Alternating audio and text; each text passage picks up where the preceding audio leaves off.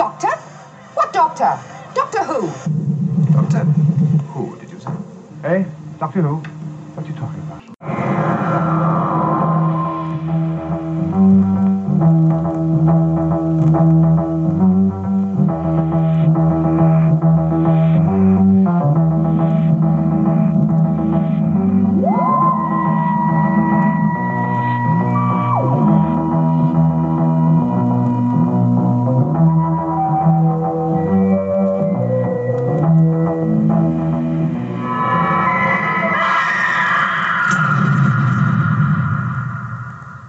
Is that all gibberish, or do you really know what you're talking about?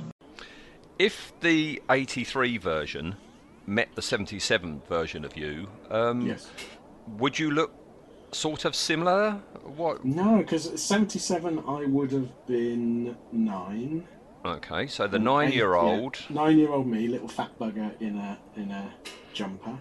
Then 6 years later, I would have been 15. Yep. Spotty, annoying, moody. No, I don't think I would have. I would have got on with myself.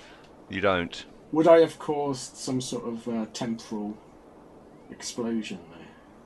But that's if you've got a touch. You know, That's you've got a true, touch to do that. I mean, do you think the 9-year-old you would have looked up at the 15-year-old and goes, "Oh, that's me. Oh, how wonderful. That's what I'm going to become"? No. No. I think the 9-year-old would have looked and gone, "I'm still wearing that same jumper." Yeah, Did you have a favourite jumper? 9 to 15 is a bit. It's quite.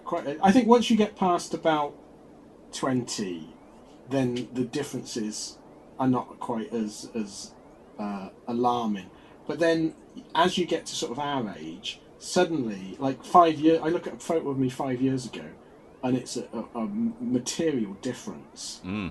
You know, I think you rapidly age at the beginning of your life, then you're sort of coasting.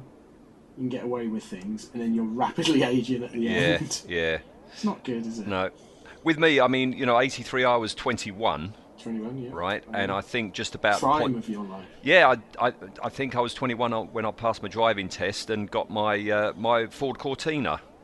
So I would have been tootling around in my Ford Cortina, and then there would have been the 15-year-old me, spotty youth, and quite incredibly, I will put a photo on Facebook. The 15-year-old me was wearing the very Silver Jubilee T-shirt that the schoolboys are wearing in this show. As soon as they appear, it's like, oh crap! I used to wear that on a holiday in Spain. I've got a school holiday in Spain in 77. There I am. I remember in that T-shirt. We got a day off school and a spoon. A spoon? Yeah, a little silver spoon. Oh, I thought you meant you spooned somebody. Well, I mean, I'm sure people did, but no one wanted to spoon me. When you were your 77 self, would you have been just bleating onto your 21-year-old self about how good Star Wars was and it will never get bad? Did you go, Star Wars will be around forever and it will never be bad? Well, the 21-year-old me would have seen Empire. Would have seen Empire, not yet you're seen. Right, kid. You're right, kid. And then the 59-year-old you hoves into view in your TARDIS and goes, "You just stop bloody there. idiots." Just stop there. Don't look any further, kids. Yeah. All right then. So Mawdryn Undead. Undead. Did you see it when you were your 21-year-old? No. Because when this came out, I was sick and tired of Doctor Who. I only came back when the big monsters came along. And I came back for the brig. You didn't come back for the brig. Didn't come back for the brig. And I'd seen photos of what old David Collins looked like. And sometimes with Doctor Who, a story you've never seen before, you'll see a still of the monster or the adversary. You go, oh, that looks interesting. But every still I'd ever seen of Mawdryn Undead, it didn't exactly make me want to watch it. No. It was a weird one, because I remember watching it at the time. I got back into Doctor Who with... like a lot of fans with Castrovalva. It's like, oh, new Doctor, and so I was quite a big fan at this point, and I remember really enjoying this one because it was like, oh my god, the brig's back, and they're mentioning old companions. Oh, like fangasm, you know. Because we weren't. People seem to sort of, I think, forget that there's so much sort of fan wank now in mentioning the past. It never really sort of happened except on anniversary years. But this is all down to Earthshock being a success and Ian Levine saying, give the fans nostalgia, isn't it? And of course they went, well, let's go back to the first companion. Let's bring back Ian Chesterton. Let's see that plan unravel in front of our eyes. Yeah, but that didn't come to pass. Instead, we get what we sadly. got and what we're going to talk about today. By the way, how's Sergeant Benton these days? Oh, left the army in 79. Sells second-hand cars somewhere. And Harry Sullivan? Seconded to NATO. Last heard of doing something very hush-hush at Porton Down. Do you ever see anything of Joe Grant? What? My assistant, Joe Grant. Joe Grant.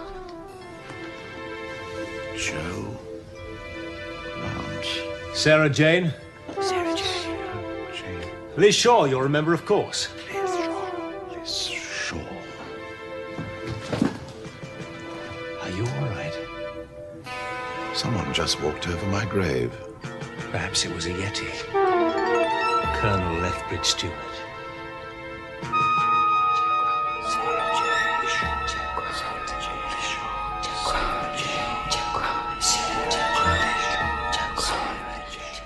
Which is Turlough at the Toff School. It starts with Turlough at the Toff School. Oh, yeah, because I've not seen this in a while. I think we watched a bit of it, didn't we, for the Black Guardian? We did. Discussion, but I'd forgotten just how dire the music is straight off the bat.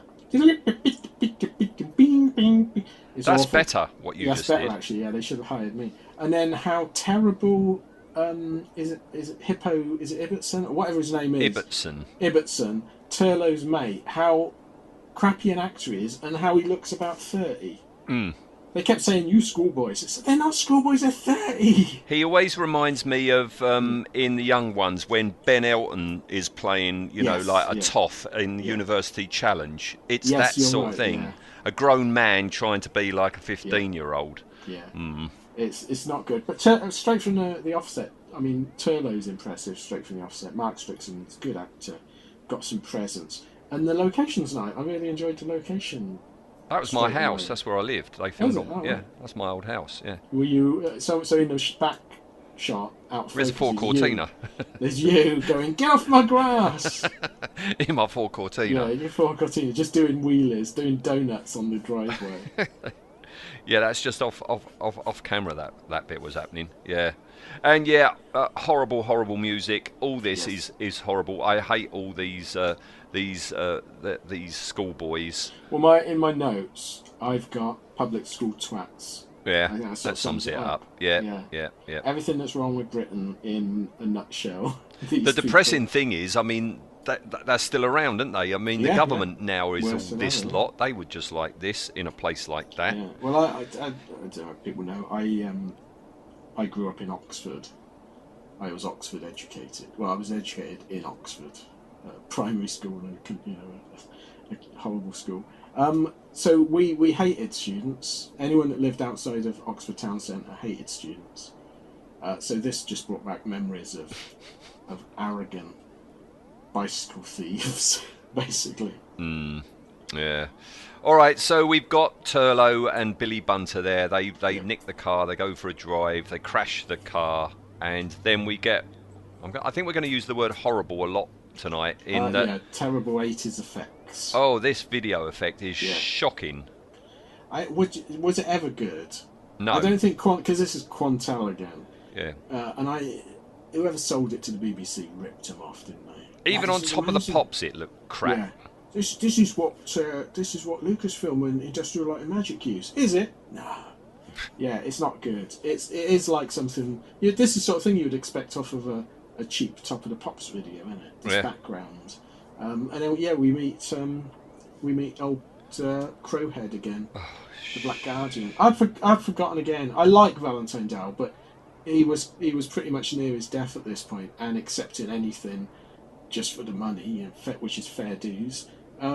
He's not very good in it, is he? No, he's got a great voice. He's got a great voice, but he's just he's wasted. lost And it, what the hell is he wearing? And oh god, he was so much better in Blake 7, wasn't he? You know, the guardian of the city at the edge of doing an actual bit of acting with the character. I've forgotten. Other than I know the Black Guardian wanted a key to time, and the Doctor foiled him, but. Why? It's like what's the rationale that the Black Guardian puts so much effort into killing the Doctor? Well, it's curious because he wants Turlough to kill the Doctor because he can't be seen to attack the Doctor. Seen by whom? And how does that matter? I don't know.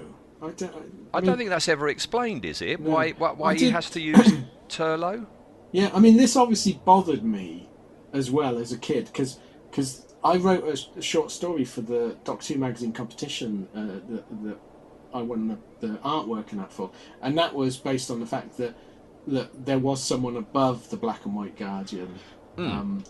So it must have bothered me even then. But yeah, it's like it's this thing of we can't be seen to act. Why? Who's going? What? Is the Rozzers going to turn up and nab you? What? Perhaps those terrible CGI effects from Father's Day. They were worried that they would turn up. Oh, is that what it is? Yeah. Can you imagine?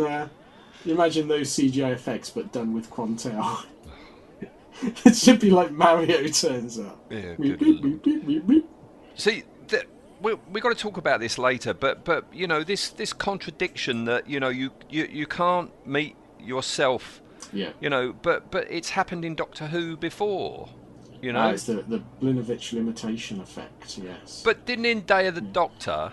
Day of the Daleks, the Doctor and Joe Grant met themselves, didn't they? They just popped up. Yeah. It was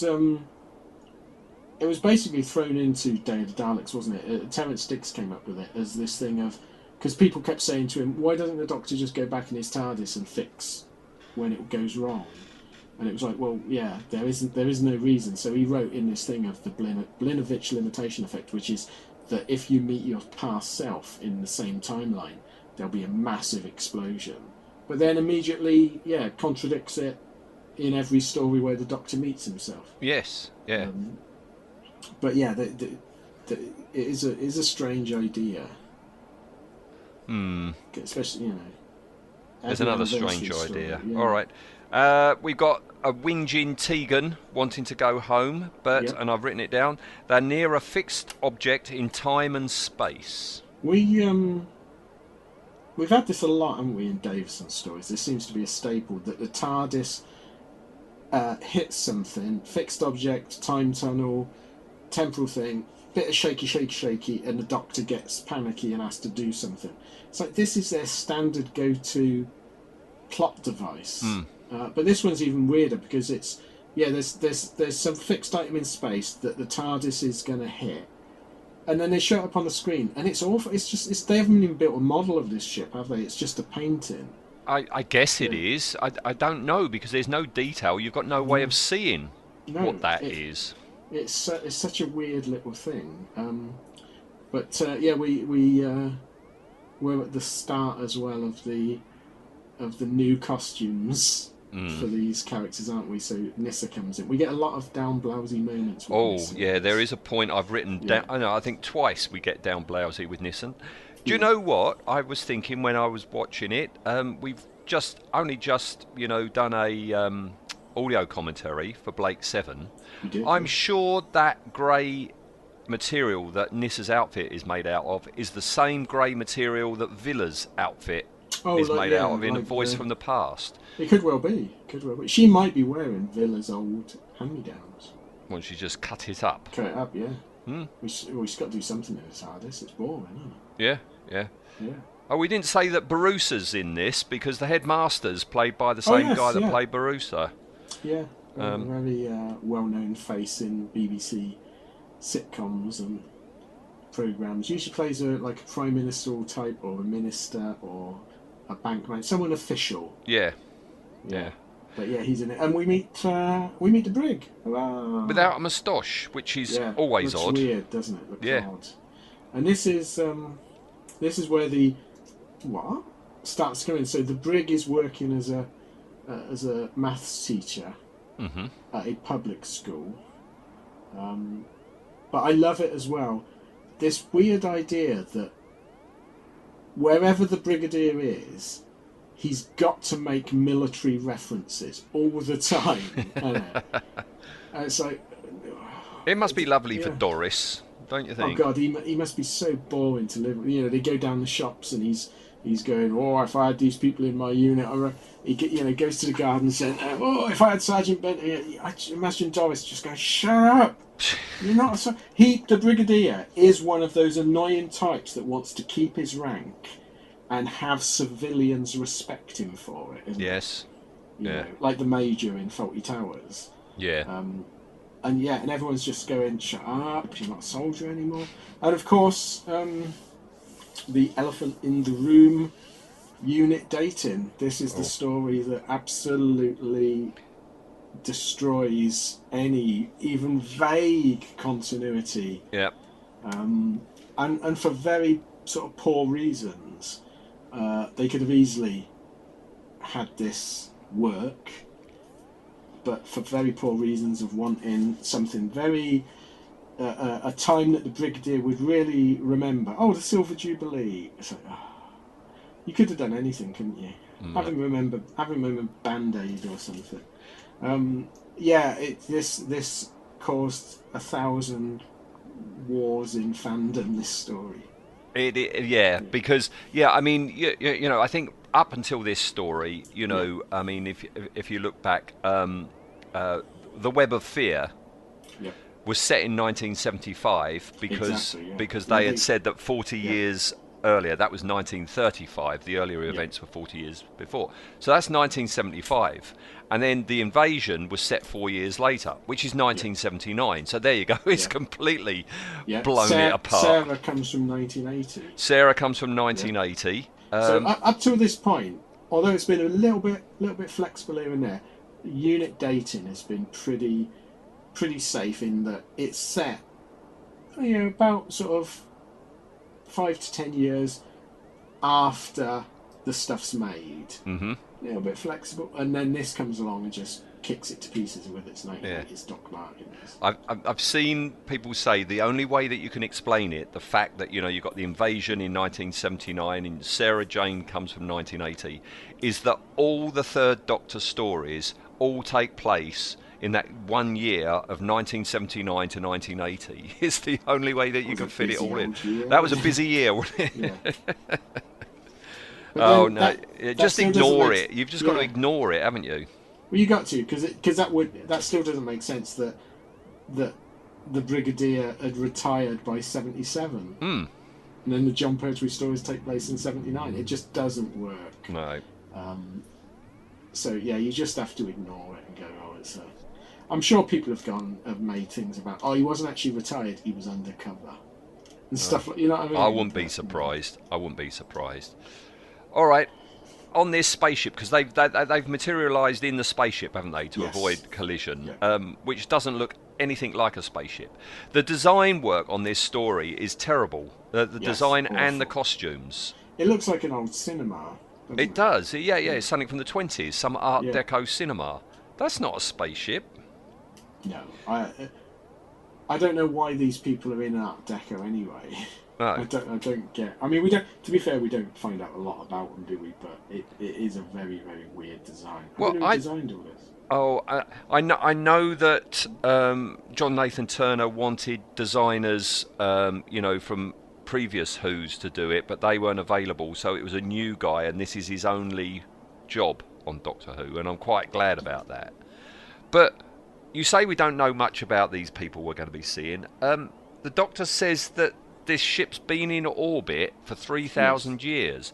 Orbit of what? Orbit of the Earth? Yes, I think, yeah. So for 3,000 years, no one's found it. All these invasions and spaceships we've had coming to Earth, and you've had this burgundy painting going round and round and round. Yeah, they don't even bother sort of trying to rationale it that it was hidden by a shield and the TARDIS hitting it has caused it to appear. Yeah, it's just been floating up there. for 3,000 I mean, it years. must have been a shock when like Sputnik went up and then the moon people, Yeah. the moon landed. That was a close call, wasn't it? There's a 1920s cinema floating about. Yeah, which has a transmat terminal. Yes. There's that term again, a transmat. Transmat, yeah. And somebody left 6 years previously. Yeah, the doctor says this was last year, 6 years ago. So they're in orbit round the Earth of 1983. Yes.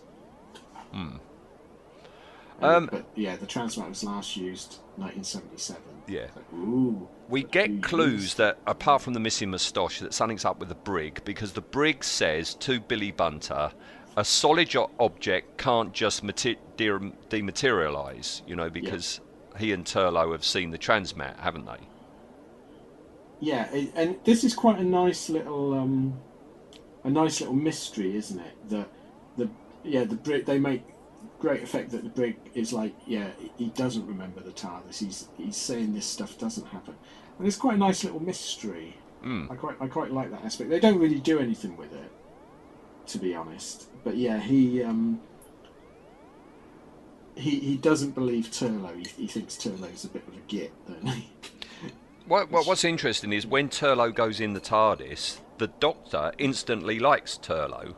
The girls don't, but the Doctor seems quite pleased to see him. Yeah, the Doctor almost immediately hits it off with him, doesn't he? And it's like he's treating him. I'm not entirely sure why, unless the fact that he annoys Nyssa and Tegan is reason enough for the Doctor to like him. Do you think there's a bit of? I didn't think about that. Yeah, it's curious that for some reason, the Doctor and Turlough go to Earth without Tegan and Nyssa. He says, you travel in the TARDIS, we're going to go in the transmat. That's a bit curious, isn't it? It is, because it's not like there's any plan, is it? You expect the Doctor afterwards to go, I recognise something, so I wanted to keep you safe. No, it's literally like, I'm fed up with these two whinging people. I'm going to go with this ginger fella. It's really weird as well, you say about the design of the spaceship, because Turlough goes to that section, and there's all those Art Attack busts lining the wall. Yeah. You know that talking bust that used to be an Art Attack? Yeah, you would think that something would have been made of that, but they're not. Yeah. No, I thought it was going to be like, in The Five Doctors when Rassilon and the Time Lords and things. I thought, they're going to come alive. Nope, they're literally just horrible busts. It ain't good, is it? No. I don't like the interior of the transmat, because the interior of the transmat device doesn't at all resemble anything from outside. No. It's too big. It's not a TARDIS, is it? Well, I think it's TARDIS technology, because the upshot is that Mawdryn and his people have nicked all the Time Lord technology and ideas, and they're trying to be Time Lords. So I imagine it's meant to be bigger on the inside. It still looks crap, though. Oh, it looks awful, Yeah. So episode 1 ends with Turlough and a big rock, because he's going to bash the Doctor's brains in. Yeah, weirdly, Nyssa and Tegan, there's no chairs in the TARDIS, so they have to get 2 wicker coffee tables to sit on in the TARDIS. So they're whittling away there, but the Doctor, he's transmatted down to try and repair the transmat to get some sort of fix on it. I can't even remember what he was trying to do, something scientific. And Turlough picks up a big polystyrene rock and is going to crack him on the noggin under the Black Guardian's direction. And that's at the end of episode 1.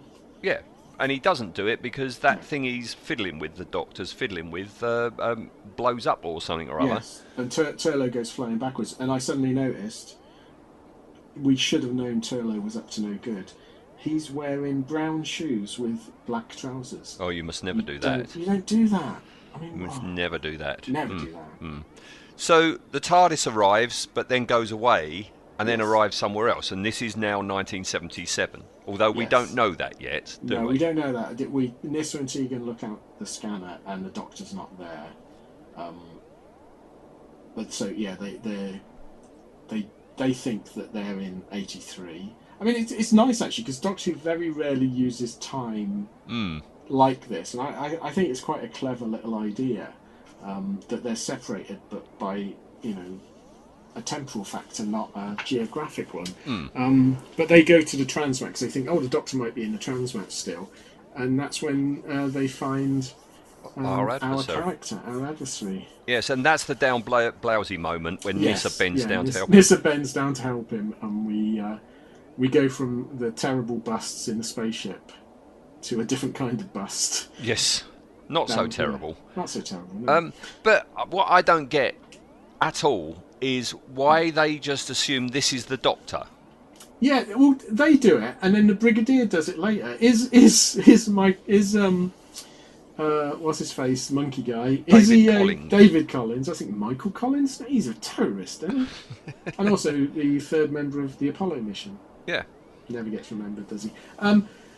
Yeah, David Collins. Is he a dead spit for Davison? Not really. Is he trying to do a Peter Davison impersonation? I don't think so. I don't think so. But they immediately assume this is the Doctor because the Doctor often lays on the floor in his underpants. I love the fact as well that the makeup people have only made up the bits you're meant to see. So, like, all under his armpits are clear. He's got, when his wife fronts move, he's got lovely tan lines of being burned. It's like, oh, bless him. But, again, he's really good. He's a good little actor, isn't he? Oh, no, he's good. He's not letting us down. Yeah. He says, get me to the TARDIS. So I guess that kind of, like, makes them think that it might be the Doctor. Yeah. Well, it's quite clever because they're sort of trying to be Time Lords and steal Time Lords. They know Time Lords, so he recognises and immediately grasps onto what a Time Lord would say.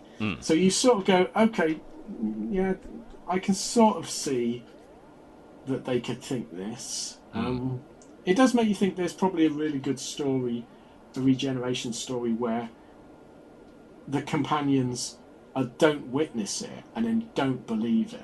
That would be a good story. I don't think they've done it. Ben he witnessed it, but he didn't quite trust it when Hartnell became Troughton. But I don't think they've ever done one where the companion leaves the TARDIS, comes back in, and there's a different person there. Well, that might still happen. Yeah. It could still happen, yeah. Meanwhile, the Brigadier doesn't know anything about the Doctor or the TARDIS. But he knows all about UNIT. UNIT is a top secret organisation. Yeah. Which is hilarious, seeing as, you know, as you've said before, there's so many signs up saying UNIT HQ. He goes, don't mention UNIT. He says, come to my cottage, and then he goes, UNIT is top secret. You can't mention it. Yeah, and it's like, well, hang on, they've got a big sign outside the headquarters. Yeah, he goes, how do you know about UNIT? The Doctor should have said, I drove past it. I saw it. Yeah. But yeah, the Doctor immediately thinks that there's something up with the Brigadier's memory, and then we get sort of the old. I was thinking we were going to get the old hypnotic thing with a watch and that, but he doesn't. He just sort of says, "Have a good think." I really like this, you know, because it's just, you know, suggestion. He mentions Joe Grant, which sets him off. Then he mentions Sarah Jane, and then Liz Shaw, and to have the Fifth Doctor mention, you know, past companions is rather nice. Great, and as you say, this isn't an anniversary story. That's when they're usually done. And you know, we've got all these sepia-coloured flashback things. I'm guessing if I had watched it back in '83, that would have blown my mind a bit to see all this footage. Like a fanboy, because this is before the video age, so you know, first time we've seen images like this for a very long time. Because it's like, oh my god, it's a Zygarde. Oh my god, it's amazing. It's William Hartnell, you know. Yeah, so this is really good. Yeah, and so the Brig gets his memory back, and something traumatic must have happened 6 years ago. Bum bum bum.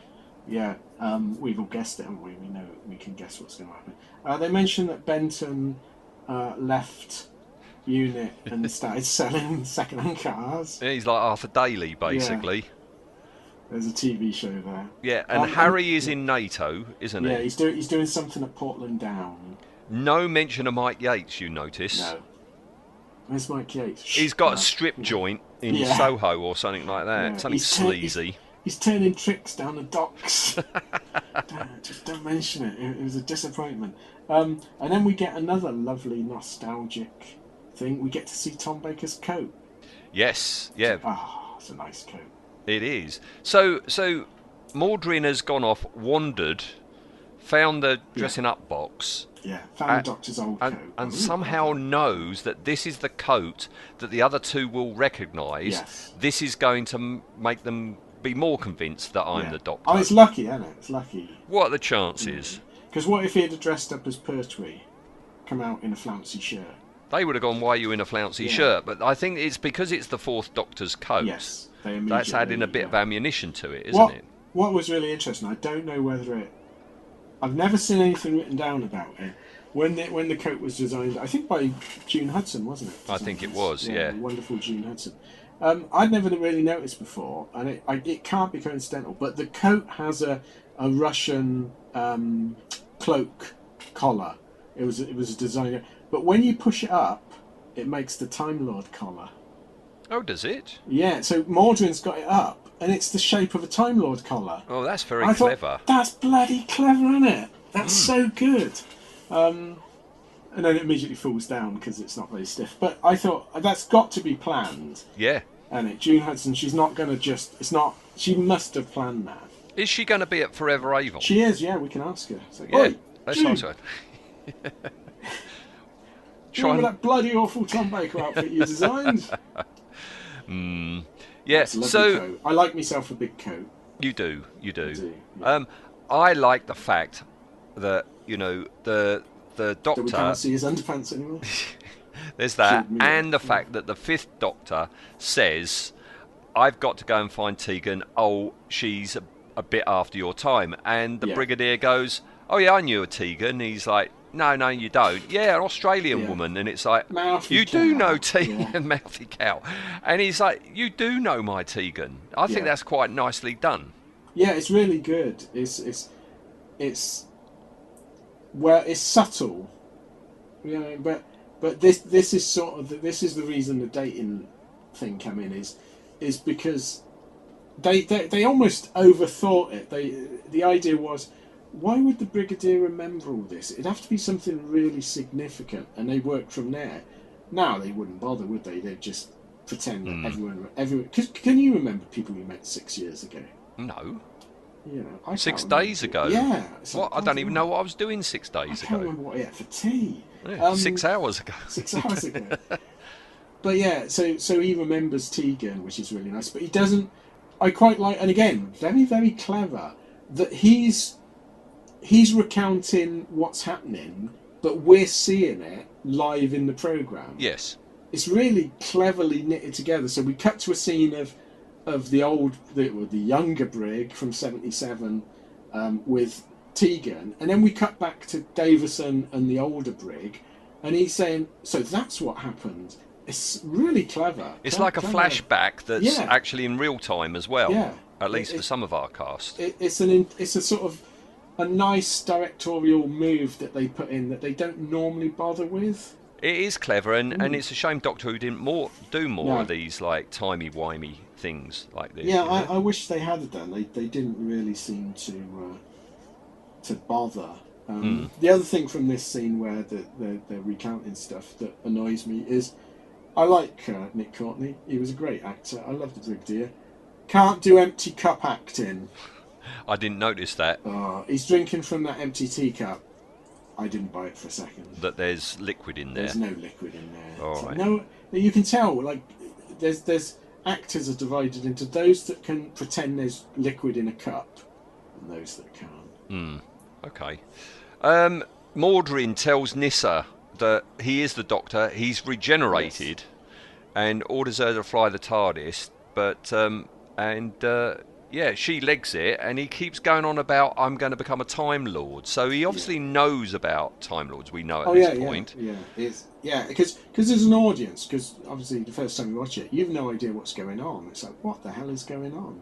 Because we know it's not the Doctor, but how does he know about Time Lords, and how does he know about regenerations? I do love that the 77 Brig comes in and Nyssa's going, he says he's regenerated, and the Brig goes, don't worry, I've seen 2 of these. Yes, happened to me twice. Yeah, happened to me twice. But then Tegan goes, yeah, us too. It's like, you haven't seen 2 regenerations. No, you've seen what one. What are you on about? Yeah, you've seen 1. Yeah. Boastful. So, they go into the TARDIS, and there's Mawdryn with a plate of spaghetti on his head. Yeah, it's quite a nice effect. It's quite gruesome. this whole story is a little bit gruesome for the time. He's got a pulsating spaghetti bolognese on his It does head. look like... Yeah. Is that meant to be his brain? I think so, yeah. It looks like He's got spaghetti. he's got string for brain. Or a mop, yeah. Weirdly though, he's also become a wispy old witch type of figure. Because he was looking great, wasn't he? He was like... He looked like he was beaten up a bit, but he looked like himself. And then suddenly, pop! He's an old fella. Those eyebrows are Yeah. amazing. The way they go off and join up to just above his ears. They're Zaphod Beeblebrock's eyebrows, aren't they? Yeah. From the TV show. But yeah, that's the end of episode 2. It's like, oh my god, what's happening? Yeah. This spaghetti on his head, can I just say, that was a co-effort by the makeup department's Sheila Wells and the visual effects department's Stuart Bryden. Oh, They made that between them. And yeah, underneath all that, there's some little thingy that's operated by battery to make it pulse. But you only see it once, so I guess the battery run out. Well, it's either the battery ran out and stopped working, or they thought it was a bit gruesome. Probably the battery ran out. But yeah, also unfortunately, as soon as he starts moving in episode 2, his bald cap is horribly apparent, isn't it? The join just I don't know whether it pulls away or something, but yeah, it's like, ooh, they could have touched that up a bit. Yeah, it's not. Yeah. And this is where, sadly, it's been very enjoyable up to now. It's got mystery, what's happening, a lovely location, big, wonderful stuff. Now we hit Padding City, don't we? Boy, and it looks terrible because I don't like his outfit. I don't like the look of any of this. Where did he get the outfit from? I don't know. Did that appear as part of his regeneration?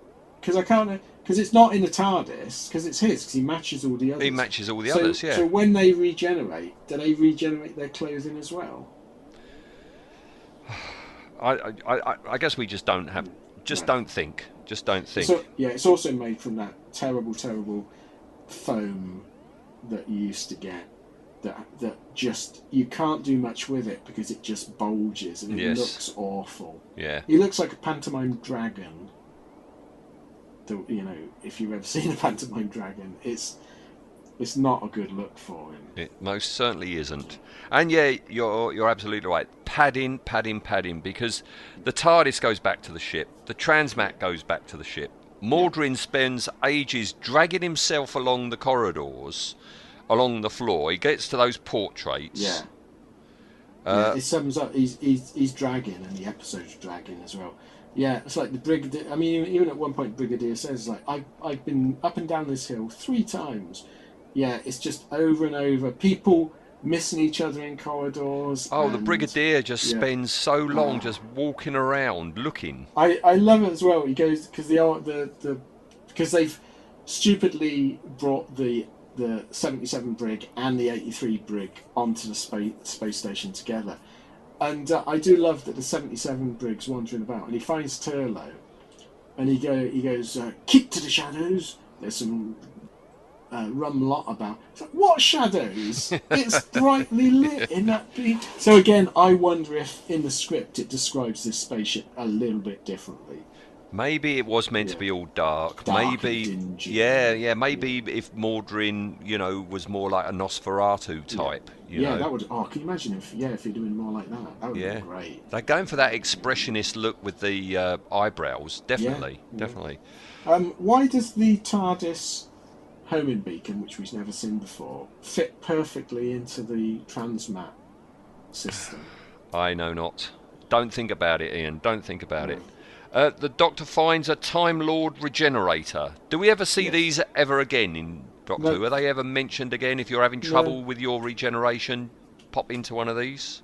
Well, the Doctor could have done with one on many an occasion, couldn't he? No, because you get the feeling that because all the other regenerations we ever see in Doctor Who, they're like bump over. So I think the Doctor's just crap at regenerating. Yeah. Which is weird, given that the Doctor gave regenerations to the Time Lords, according to Chris Chibnall. Well, we've got a big up yours to Chris Chibnall coming up soon. But he reckons, doesn't he, that the Doctor, not Chris Chibnall, no. that he might do. Yeah, it's it's most probably been stolen from Gallifrey, Yes. and someone's been trying to regenerate. Yeah.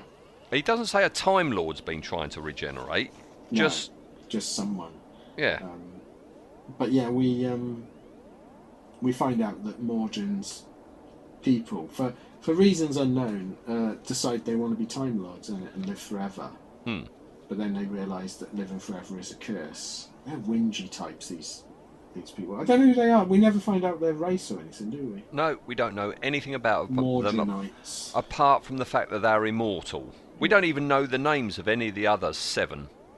No, they say that they experimented in trying to create Time Lords, and then their people exiled them to the ship. But why would you exile someone to a ship orbiting a different planet? Yeah. I mean, they could have at least said these are humans from the future, but no, they're aliens. I don't know where they're from. No, That's sort of then episode 3. It doesn't really end. It just stumbles to a. Well, can't be asked anymore. At the end of episode 3, the Doctor finally meets Mawdryn. Yeah. And Mawdryn says that, I did steal the machine. I've modified it, but in modifying it, it mutated them. Yeah. Because they were trying to be Time Lords, but it's mutated them, and now they're like kind of like immortal. Yeah. Travelling on trolleys. That's when the other 7 come in, and I swear under that foam dress they're wearing, they're on a trolley. They're gliding along. Yeah, it's quite a nice effect. There's one guy that can't do it, though, isn't it? There's one guy that's shuffling. Yes, I saw him particularly near the end. Yeah. So keep him to the back. Yeah. You can't moonwalk. They want the Doctor to kill them because they're fed up with being immortal. Yes. And the Doctor says, I can't do that because if I do that, I won't be a Time Lord anymore. That's how episode 3 ends. Yeah, he says, I'd have to give you my remaining 6 regenerations. This is definitive. He says, I've regenerated 4 times. I've written it. Yeah. This is the up yours to Chris Chibnall. I've written it down. He says, I can only regenerate 12 times. I have already done so 4 times. Yeah. There you go. Definitive. He is the 5th Doctor. Yeah. None before William. Yes. No. And that's how we will rock. And there's some bollocks now in some way he can separate his last 8 regenerations and give them to each one of these Mawdrynites or whatever they are. Yeah, and that will. I don't know what this is going to do, because is it that he will give his regenerations away, and that means they won't regenerate again because they're in his regeneration, so they'll die naturally. I don't quite get this. Or is it he's giving away the energy, the Artron energy he uses for his regenerations, and that will. I don't get it. I don't understand the science behind this. Maybe, giving them that, they suddenly will age, physically age to whatever age they are meant to be, and then just die. Yeah, it could be. But the Doctor goes, nah, not doing that. I'm nicking off. So he takes Nyssa and Tegan and that back to the TARDIS. Yes. But sneaky Mawdryn, he's infected Nyssa and Tegan. By touch, and that's important in a minute. But apparently, they got it off of him when they carried him. Yes. I told you his underpants were dirty. Yeah. And it's all because they touched Mawdryn. So yes. We have this. Here's a lesson for you, listeners. If ever you come across a man in underpants that's a bit burnt, lying on the floor, don't touch him. No. Go in the other direction. Yes. Yeah. They start aging. We got this old age effect, which never looks like, No, it looks like exactly what it is. Latex painted on and then scrunched up. Yeah. So they have to go back, and by going back, that reverses it. Oh no, they turn into young Princess Leia. Yeah. Well, one of them's girl from EastEnders, isn't it? One of those girls, became. I think her name was Lisa. I think she was Phil Mitchell's either wife or girlfriend. Oh, right. Yeah, the one on the right, the one playing the young Nyssa. Yeah, I did not know that. Grew up to be in EastEnders. I sort of assumed that they would probably the daughters of the crew or something, because they didn't appear to me to be very good actors. No, see, I knew about this fact because I don't watch EastEnders. My wife told me it because the other girl my wife follows, if she was here, I would ask her, but she follows her on Instagram or Twitter or something, and she very often mentions about, when I was a little girl, I was in Doctor Who, I played the young Tegan. I reckon they missed a trick. They should have got the Mitchell brothers to play Nissa and Tegan as youngsters. I don't want to down blousy with one of the Mitchell brothers, thank you very much. No, thank you. But no, as I say, this has happened because they've touched Mawdryn, and they say because we touched him, but almost immediately after that, Mawdryn touches the 1977 Brigadier, in which case something would have happened to him when he came forward in time to 83, wouldn't he? You would have thought so. It could just be bollocks, to be fair. It could be just a plot device. But the Doctor tries reversing the polarity of the neutron flow. Yes. Not heard that for a while, no. And certainly not from him. It's now become a something that you assume, watching Modern Who, you would assume that the Doctor says this every 5 minutes, but of course it wasn't. No. In Classic Who, it wasn't used much at all. I think John Pertwee only said it the once through his run and then said it again in the Five Doctors. Yeah, so he only said it twice. Yeah. Because for a lot of people, of course, a lot of fans at the time, the Five Doctors were the only. Those were the versions of the Doctor. Yeah. Because that's all they had to go on. Another question I've got is this disease thing that Mawdryn's given Tegan and Nissa? Why does it change young Tegan's accent into English from Australian? I guess we'll never know. We'll never know. We'll never know that. Yeah. The Doctor's going to do it. He's got no choice. He's going to do it. Davison is very good at this. Exasperated, got to do something because there's no other choice acting. Yeah. I have to give him credits for that. He makes this believable. Yeah. And he thinks, it's over. He's got to do this to save them. But the two brigadiers finally meet and touch. We get a big flash, and it shorted out the time differential, whatever that might mean. Yeah, I'm not sure what that means, but it goes bang bang. But luckily, the energy expanded by this meeting was at the exact millisecond that the Doctor's Artron energy was being drained, but it did the same thing very luckily, which means that Mawdryn and all his guys get the energy they need enough to die.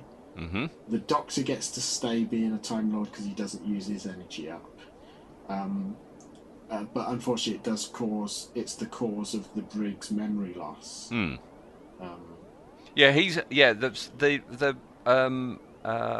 83 is unconscious and wakes up. We get another down blousy there from Nissa. And the 77 Brig is unconscious and amnesiac. This is the thing, isn't it, that caused it? Yes. This was the traumatic event. Yeah, and Mawdryn, just as he pops off, says, "Can this be death?" Which is something the Fifth Doctor's going to kind of like repeat. Yeah, you're right. Yeah. So they dump the 77 Brigadier off back where he came from, and the 83 goes back to the school. And in a very Blake Seven way, everyone's forgotten Turlough throughout all of this. Yeah, it's like, oh no, what happened to Turlough? Well, we must have left him stranded on the ship. Should we go and get him? Nah. And then he comes out of the TARDIS. You're right, the Doctor's very much, no, join us type thing. I kept waiting for the Doctor to have some sort of plan. Like, the Doctor's recognised that Turlough is under the Black Guardian's influence and wants to see where this is going. Nah. No. He's got an open TARDIS policy at this point. He has. Yeah, he gives Turlough a handshake, and Mawdryn's ship blows up in a very terrible way. Yes, just because they'd sort of forgotten and gone, oh God, the ship's still up there. Boom, boom. No, it's not. Not anymore, it's not. Oh. Everyone off for lemonade and sandwiches. No. Hey. Did you enjoy this story when it first came out properly? I did, yeah. I mean, think you so, say you yeah. enjoyed the flashbacks, and of course everybody will do that. But I think there was very much, certainly by the time of the Seventh Doctor, but I think it was starting here where I would always watch the first couple of episodes of the story and go, "My God, this is it! This is the one that's great again." And then the second 2 episodes would always be a bit of a letdown. So I think this was sort of par for the course, because I've sort of said it before, I don't think Eric Saywood was much of a script editor. I don't think he was very good at structuring scripts. So this is great for 2 episodes, and then for 2 episodes. But I think I enjoyed it. I mean, it was huge. It was. I think it. I don't know whether it got best story, but it was certainly high up in the season polls and Doctor Who magazine. And that wasn't it, this one, but that could be just because the Brig's in it. Do you think it would have worked with Ian Chesterton in? But if Ian was in it, right, and it was set in 77 and 83, I would have much preferred it. If you're going to use Ian, have the 2 time differences being, the 1960s Ian. I know they couldn't have done it with makeup back then, but have the 1960s Ian, who say went back to school after their adventures with the Doctor. He goes back to school. So you have him in the school there, and then have the 80s, the 20 years later Ian. That might have been interesting. That could have worked. I mean, they would have had to have rejigged it slightly, because obviously Ian had no concept, A, that the Doctor was a Time Lord, or that B, the Doctor could regenerate. So they would have to have done a lot of changes to make it work for the Brigadier. But you sort of wonder at that point why did they bother keeping it set in a boys' school, or it's a bit, maybe they were locked into the location and they're paid up front or something or other, or someone was getting a backhander. I don't know. Perhaps John Nathan Turner just wanted to do some filming at a boys' school. At a boys' school with lots of boys in shorts. Yeah. But John, I understand you're doing this, but is the shower scene really necessary? There are some tight shorts as well. There are some of those boys, shorts, yeah. And those t-shirts that you used to have. Yeah. They're very tight. Yeah, mine was. As I say, I'll put the photo Who on Facebook. Who gave you that? Was that like a school gift? No, my mum must have given it to me. Are you going to... I know we've had the Jubilee. I was going to say, you're going to buy one for this next one. Oh, absolutely it's not. It's been and gone, isn't it? Even back then, when I was 15, I really enjoyed the fact that all that bollocks that was going on with street parties and everything like that. I was in Spain at the time, so I missed out on that. The nearest I got to it was wearing that horrible T-shirt. Oh. I went to Spain and all I got was a horrible T-shirt. Yeah. All right. Okay. You probably had the better deal, to be honest. Yes. Yeah. All right. So, I mean, I guess we've got to put the Earth date things in. I mean, they do say it, so we've got to take each story on its own. Yeah.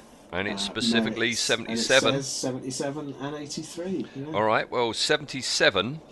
If that truly was 77, the nearest other thing happening around that was the year before, in 76, the third Doctor was in East Anglia for the Demons. Yeah. All right. And with 83, the nearest thing to that is 1984, where you've got the fourth Doctor in England for the android invasion and the Hand of Fear from last week. You've got the fifth Doctor in England for the Awakening, in London for Resurrection of the Daleks, Amsterdam for Arc of Infinity. So there's a lot of Doctors kicking about, aren't there? Yes, yeah. So no wonder he keeps meeting himself. Right, okay, so that's that. I've only got a little bit of behind the scenes. Number one is this was a replacement story for the one that Pat Mills and John Wagner was going to write, called The Space Whales. Oh, I've heard of that. Yeah, they wanted to write for Doctor Who back in the 70s, not long after they teamed up to launch 2000 AD. Yeah. And were rejected, and that's when they went off and wrote the stories for Doctor Who Weekly, like the Iron Legion and stuff. The Doctor Who production office going, who are these oiks? What have they done? Oh, Judge Dredd, 2000 AD. We don't want them. We want stories about tachyon inverters and cacti that wear scarves. They didn't have a clue, did they? No. But no, in 1980 they submitted another script called The Space Whales, and I don't know the reasons why it wasn't picked up. Was it about an alien planet that resembles Wales, the country? Well, that would I be hope it something, was, wouldn't it? yeah. Well, that's a nice segue into my other behind-the-scenes bit of information, which is Mawdryn, right? Yes. Mawdryn is Welsh. Isn't it? Wasn't it Mawdryn something to do with King Arthur or something like that? No, that's Mawdryd. Mawdryd, you're right. Yeah. Yes. Mawdryn is Welsh. Would you like to know what Mawdryn is Welsh for? Oh, go on. Was it like a mountain or something? No, it's Welsh for undead. Oh, so he's undead. Undead. The story title is Undead. Oh dear. Oh dear, indeed. It's like Manos, the hands of fate. Yes. Manos is Spanish for hands. Hands, the hands of fate. Yeah, All right, well, dear. talking oh dear, what do you think design-wise then for Mawdryn? The look of him. It's weird because I like it. I like him when he's a bit burnt and in Tom Baker's coat, but I'm not a great fan of his get-up. I like his pulsy brain. It's a difficult one, this, because he's not crap, but he's not great. I'm going to give him a 5, middle of the road 5. A 5. Yeah. I gave him a 2. Wow. Because Tom Baker's coat doesn't forgive the rest of it. I don't like his pulsing brain. It just looks like somebody's dolloped some spaghetti on top of his head, you know. And and as for all the flowery, pastel-y, blousey thing, I don't know what all that is about. Yeah. No. And how he's effective. Not wearing a lovely blouse, No. I quite like the eyebrows, yeah, but that's about it. What about his effectiveness? and it's all down to David Collins' performance. Yeah, I think he does. It's a good performance. I mean, because when you think about it, we don't really learn much about Mawdryn, and he hasn't really got a character. But yeah, David Collins, he's such a consummate professional. I'm going to give him a 6.5. 6.5. Well, I moved up to a 5. Right. All right, because I like him. I really like him as an actor, but he's just not given much. Well, here, is he? There's nothing to this character. This was the curse of the Davison years, wasn't it? It was all high concept, zero characterization for most of the stories. Yeah. You know. All right. Okay. Well, that's an average of 5.75 for his effectiveness. All right. Which means a final adversary tally of 4.625. So 4.6. Bit below par. I think that Yeah. sums him up. Yeah. All right. Will he be sharing a caravan? 4.6. No, Mawdryn's all by himself. Oh right. Oh. We haven't had anyone by get themselves for bored. quite a while. Well, yeah, it's been quite a while. It's getting a full caravan park. Yeah. Next door at 4.5, he's got the Abominable Snowmen version of the Yeti, Oh right. Okay. the Vervoids, Phineas Clanton, Oh, right, okay. and the Vogons. That's a rowdy lot, isn't it? Yeah. He's Yeah. not going to get much sleep at night. He's going to really regret being immortal. Yes. No. Yeah. Right, we're going to skip over the top 10 and the bottom 3 because I don't think they go on either of those, do they? Very middle of the road. Okay. I enjoyed watching it. I didn't object to it. No, it didn't irritate me like a lot of them do. Yeah, it's fast food, isn't it? It's like 10 minutes later, you've forgotten it.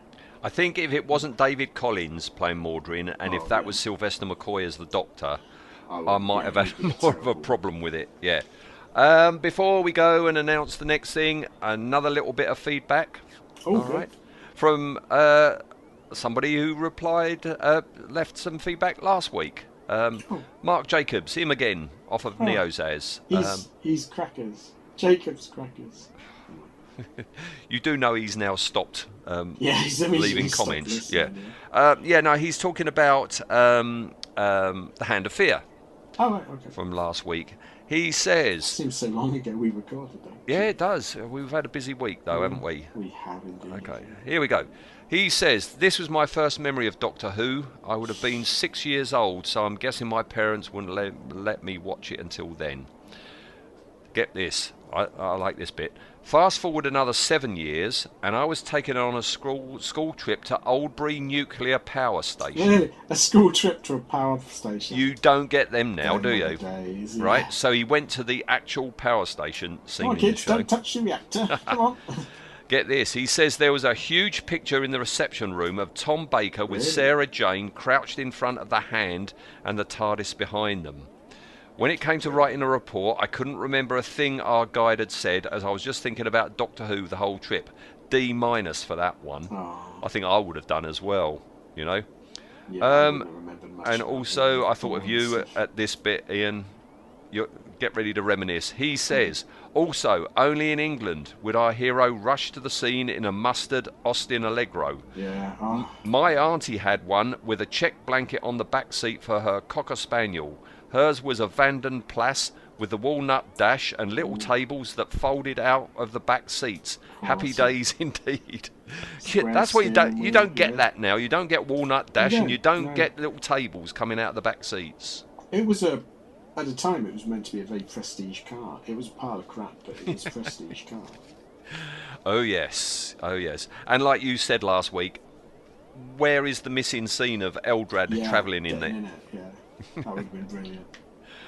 Okie doke. All right, that's our show over for today. So we've got to announce what we're doing next. Now, normally we would have been moving on, of course, to the Sixth Doctor, but we finished all the Sixth Doctor stories, and we've done 60.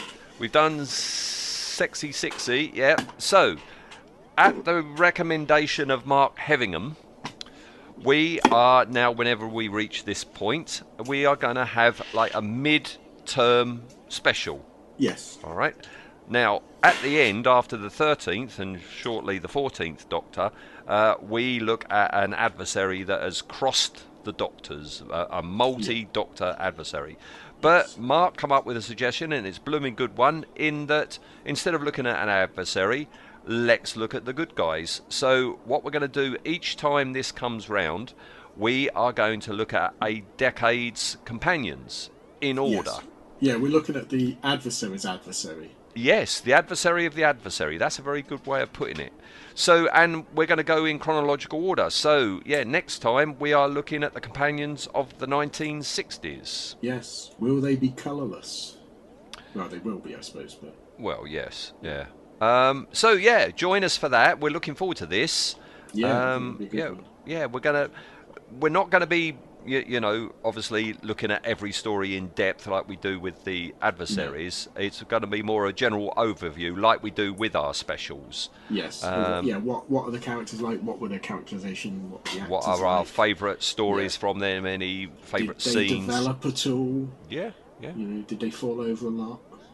Yeah. But yeah, I'm looking forward to it. So this is going to be interesting. Because I've no concept of really who your favourite companions are for this. I know your number 10 will always be, because you're named after him.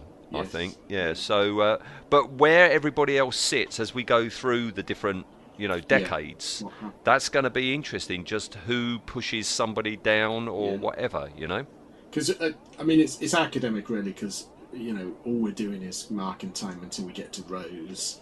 Oh, well, of course. Our favourite companion. Oh no, yeah, but there's Adric along the way as well. That's true. Yes. Poor Adric. Yeah. So there's lots to talk about, I think, on that one. Yes. Yeah. We've got a week to think about all this. We have. Yeah. Obviously, we're not going to watch every episode. We can't. That's what I was going to say. How could you do that in 1 week? No, it'd be impossible. We wouldn't sleep. Yeah. So yeah, join us for that. The first of our new specials. Okay. Yes. Hope you like them. Yeah, well, so do we. Bad luck. Not a lot we can do about it. No, because we'll have recorded it in the past. There you go. Yeah, well, here we go. It's the timey-wimey thing. It is, yeah. All right, excellent. All right, well, yeah, join us in a week for that then. All right. See you then, Ian. Thanks, Ian. Bye.